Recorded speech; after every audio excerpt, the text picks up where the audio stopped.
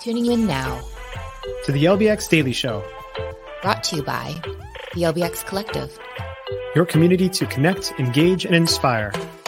Now, let's get ready to roll with your hosts, Christine Buer and Brandon Wiley.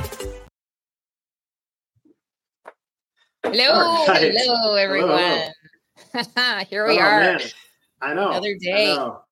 One day closer to Halloween. Yes, I'm actually excited about Halloween. I'm excited. Just my son's actually not going to be trick or treating for the first time. He's said, "Hey, I'm 16. I'm not going to trick or treat, so he's going to be hanging out." And just as an aside, I know we didn't think about talking about this, but he's such a dork.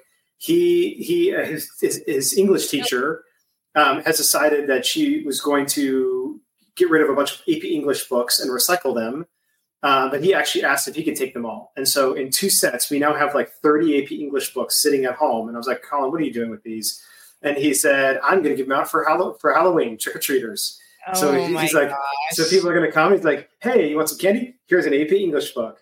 So it's this whole bit he's going to do. So educating the world one trick-or-treater at a time. Boy, yes, Colin. exactly. So love it. I love it. All right. Yeah, Speaking of books, the Guinness book. Yeah. What's that? The Guinness book.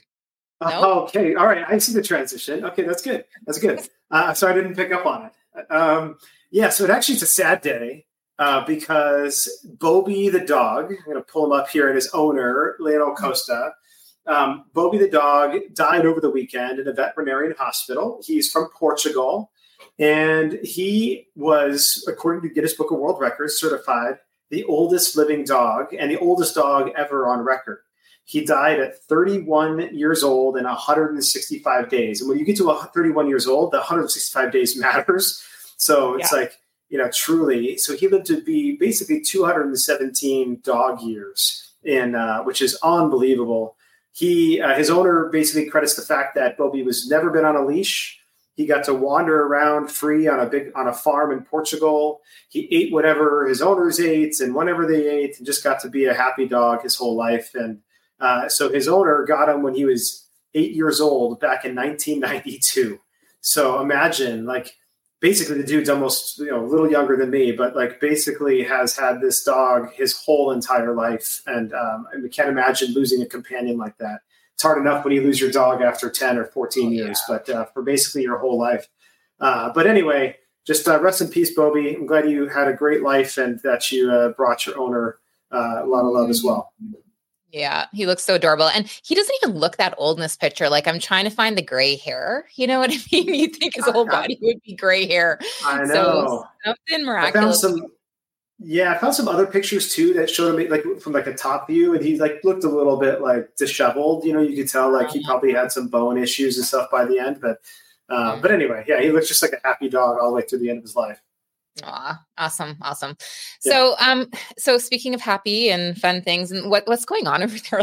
You're in a suit jacket. What the heck? I know. I never wear a little sports coat or whatever. And I'll actually be in a full on suit tomorrow. So. I'm in DC. I'm here for the IAAPA Public Affairs Conference. And, it's a 2-day conference, and so far it's been great. Today was the first day. We had a number of different sessions where we just learned about different issues that the attractions industry is dealing with and that we're trying to collectively lobby through IAAPA's own lobbying efforts in the U.S., but then also through some of the larger parks and attractions, Disney, Universal, SeaWorld. They all have their main lobbyists here as well. And just a couple of things, and I'll talk about a few of the things we're looking at. We also had a couple of congressmen come in to talk with us as well, just share what they're trying to do for the attractions industry and just the business and commerce industry and the travel and tourism industry in general. And and so tomorrow there's a couple of key issues that we're really trying to address. And so one of them is just on OSHA. There's a push through OSHA to have a heat law, so basically limit the amount of heat exposure that a worker can be exposed to in extreme heat. And this comes out of California, where obviously they've experienced a lot of heat, but they're also maybe a little bit more sensitive to some of these things. And so, this is, leading the OSHA efforts. And so obviously there's some elements of that for some of the outdoor parks that they're trying to push back on some of those things. One of the things that actually was true is that because even getting into your car after you've worked, it would technically, the heat inside of your car is over the temperature threshold that somebody would be allowed to be in, that they were saying that some of these parks would have to pay to put auto starts into the cars to cool the car down before the employee gets in. So now we're just getting to like absurd land. And this is just getting to the fact that just get in your hot fucking car, right? Like just go home and get into your car. Like we all have to do it. I live in Arizona. I've lived with a hot car my entire life. Every time I get in, if it's parked outside for 15 minutes. So, and I don't complain about it. Right. So anyway, so that's one of the issues that we're dealing with. Yeah, the only thing I would add to that, just I have to put a little comment in there, is that I get it, and I'm kind of like the same opinion. Like, put on your big boy pants, and like, just this is what life is about. You got to do it. But I know when we operated our go-kart track, and it's not usually that hot here, but in the middle of summer, and those kids were out there on that asphalt in the go-karts, and you're smelling gas all day. Like it was pretty brutal. Like it was hard. Yeah. And we had to be really cautious of that, but I would never have given them a remote car starter. Yeah. No, and that's fair. And there are different, and so this is the other thing, like there's nuance to this law, right? There should be nuance to this law, and there isn't, right? The law is just a blunt hammer, and that's what they're not trying to say that this is an issue that shouldn't be addressed. They're trying to say that this is an issue that shouldn't be addressed carte blanche. And because there's different heat tolerances. Somebody who grows up as a native in Arizona, in the Phoenix area specifically, like 110 degrees Fahrenheit, that's like, okay, let's just go outside and like walk around and barefoot. We used to run around barefoot in the asphalt as a kid and like burn our feet and think it was funny and jump on the grass. Like, so there's just different heat thresholds versus somebody who's, in the Northeast or something like that. So understand, and that's the point, is that it can't be a blunt hammer used across the entire industry. So that's one area. Another one is just trying to boost workforce growth in general. So through training, but also primarily through visas. So just loosening the visa restrictions, especially J-1B, and some of those, especially like the summer work travel program, streamlining that, smoothing it out, and increasing the cap. There's a number of caps. There's a cap on the number of visas allowed, to allow these temporary workers to come in during high seasonal periods. So that's another area. One I thought was really interesting too was talking about drones, and it makes total sense. So there actually did get some legislation into the latest FAA regulations that were just approved, but there's some aspects to make sure that the regulations actually get implemented when they're supposed to in March. And basically what that does is it restricts airspace over amusement parks and other attractions, because it's actually a safety hazard. And you don't think about this, but it definitely is. Yeah, no, for sure. I think that makes a heck of a lot of sense with the amount of drones that they're going to start putting out there for deliveries and all the other things that they're doing with them. Well, even there's those drone camera things that you can get with your iPhone now, and the drone will follow you around and take pictures of you, which is super cool. But I mean, I could see that becoming an issue. Yeah. And actually, there was a very specific UAV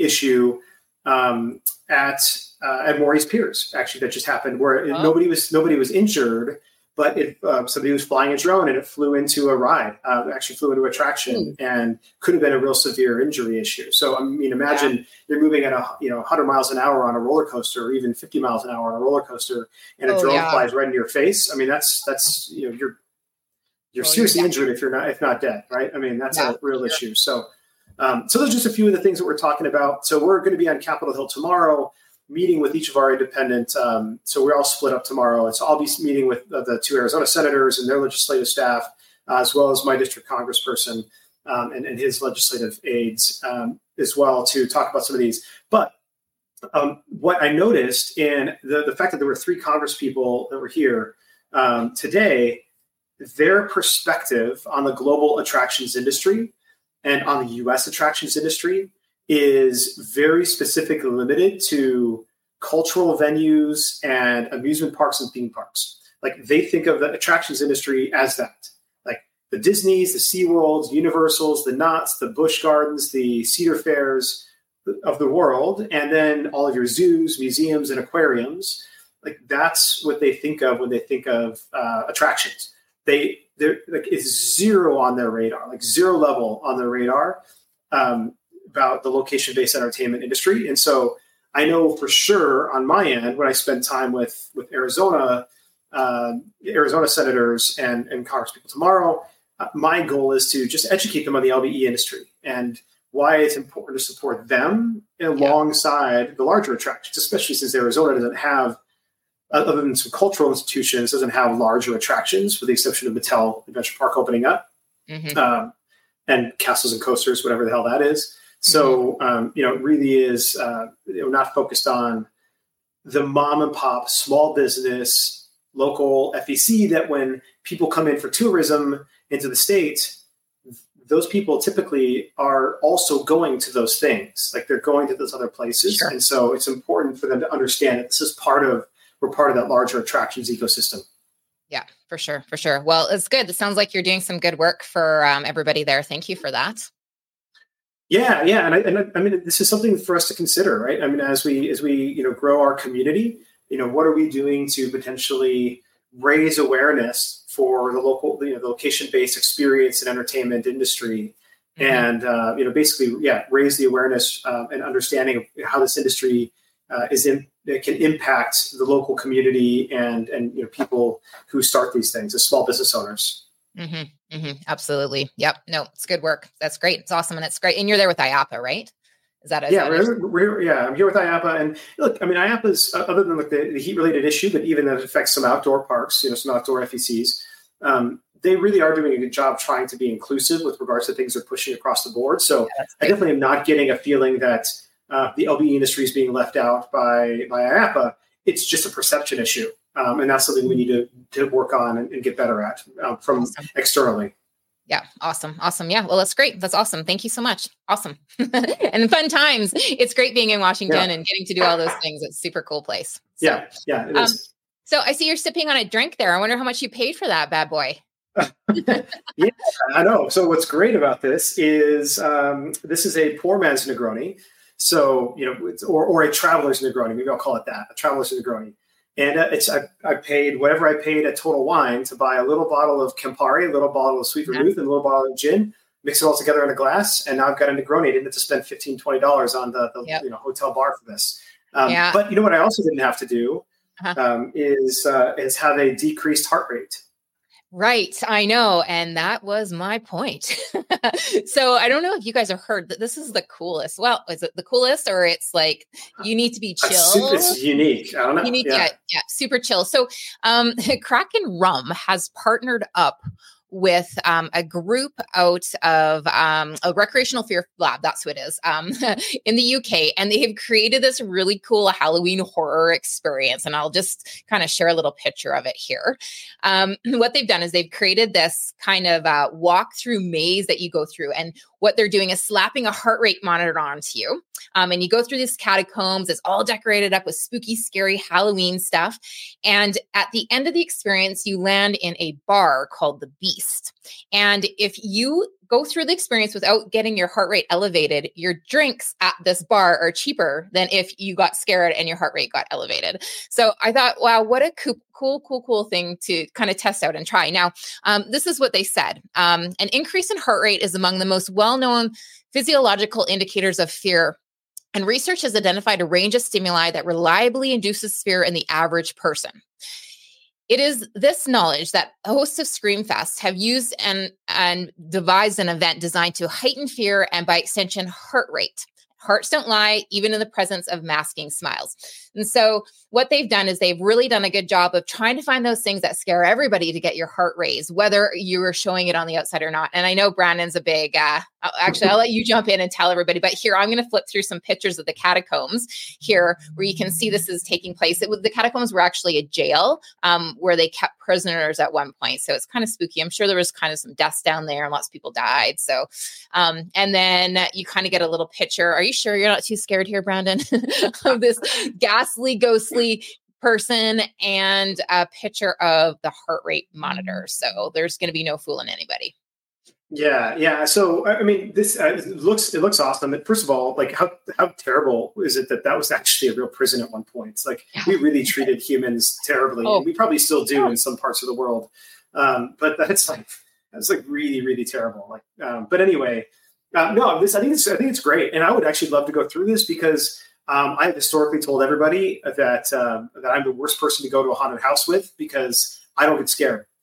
Because it's like I come in walking and knowing it's fiction, and like fiction just doesn't get to me.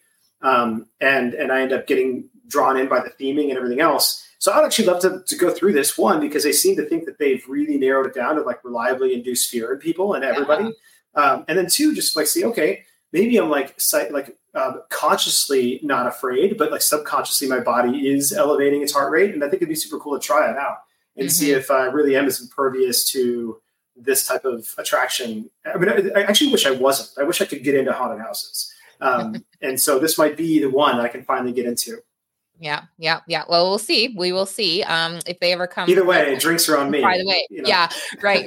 Well, and the producers of this said that don't worry too much, don't get too afraid because drinks won't be more than 7 pounds. What is that? $14, regardless. Which sounds about reasonable if you're getting a good cocktail, I suppose. Yeah.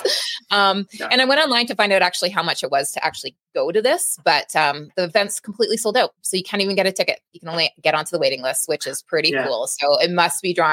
People are attracted to it. They think it's awesome. I think it's a really, really, really unique concept. So that's super cool if they're doing that.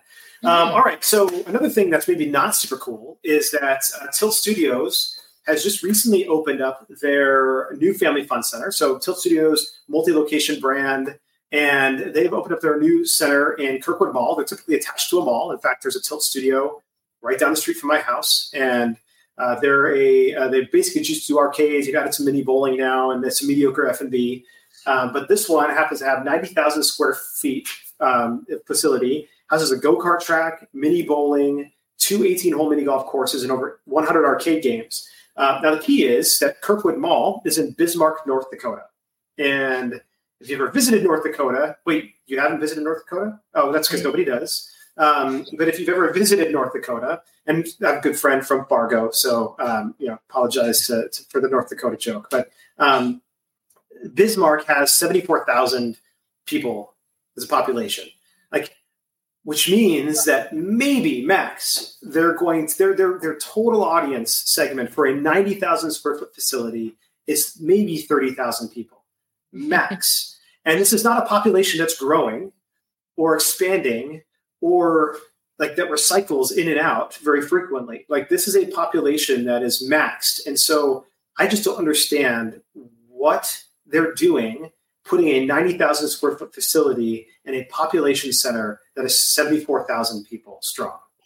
Yeah. The only thing that I can equate this or think that reasonably makes sense here is it's got a golf course. It's not till the seventh owner buys it that they become profitable because they bought it for so cheap. So maybe they got everything super cheap and it doesn't matter. Or two, they're using it to launder money, which makes a lot of sense. I think that's what they do a lot of that in North Dakota, don't they? So I don't know.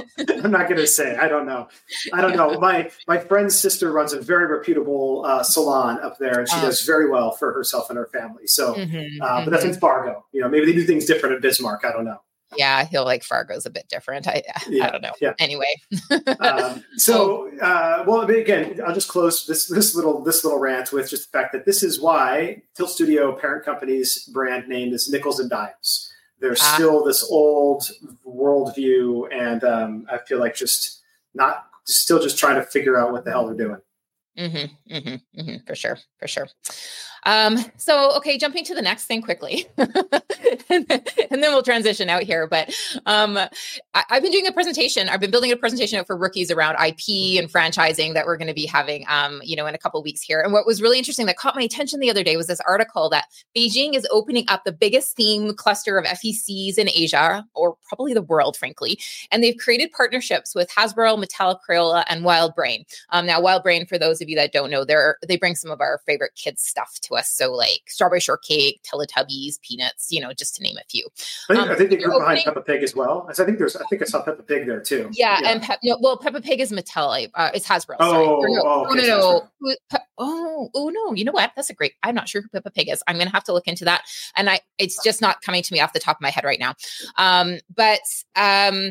Anyway, they're going to be opening this up 2026, 750,000 square feet, which, holy moly, that's massive. I'm trying to equate that to what would the size of that be in something like how many football fields?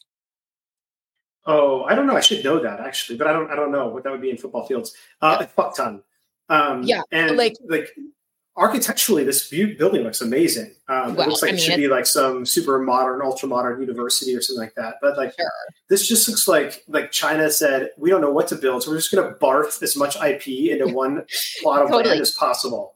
I think China's just like, we like cute things. Let's put everything cute that we can put into here. I'm sure there'll be lots of dog grooming salons and puppies in your pocket and all that kind of stuff that's going to go in this mall as well, right? So far, they've confirmed, though, that they're doing a Crayola family experience, Peppa Pig Ice and Snow Land.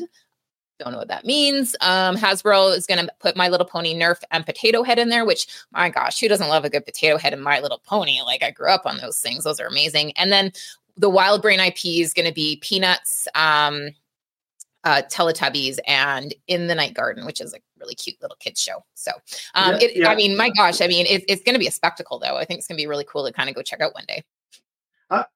Spectacle is a good word for it. I mean, look, it'll be fun. I'm sure it'll generate a fuck ton of revenue. And I realize I've just said that too many times. But Jesus, what are we going to have to wash your mouth out with soap? I know. But like, I'm just. It's too much IP.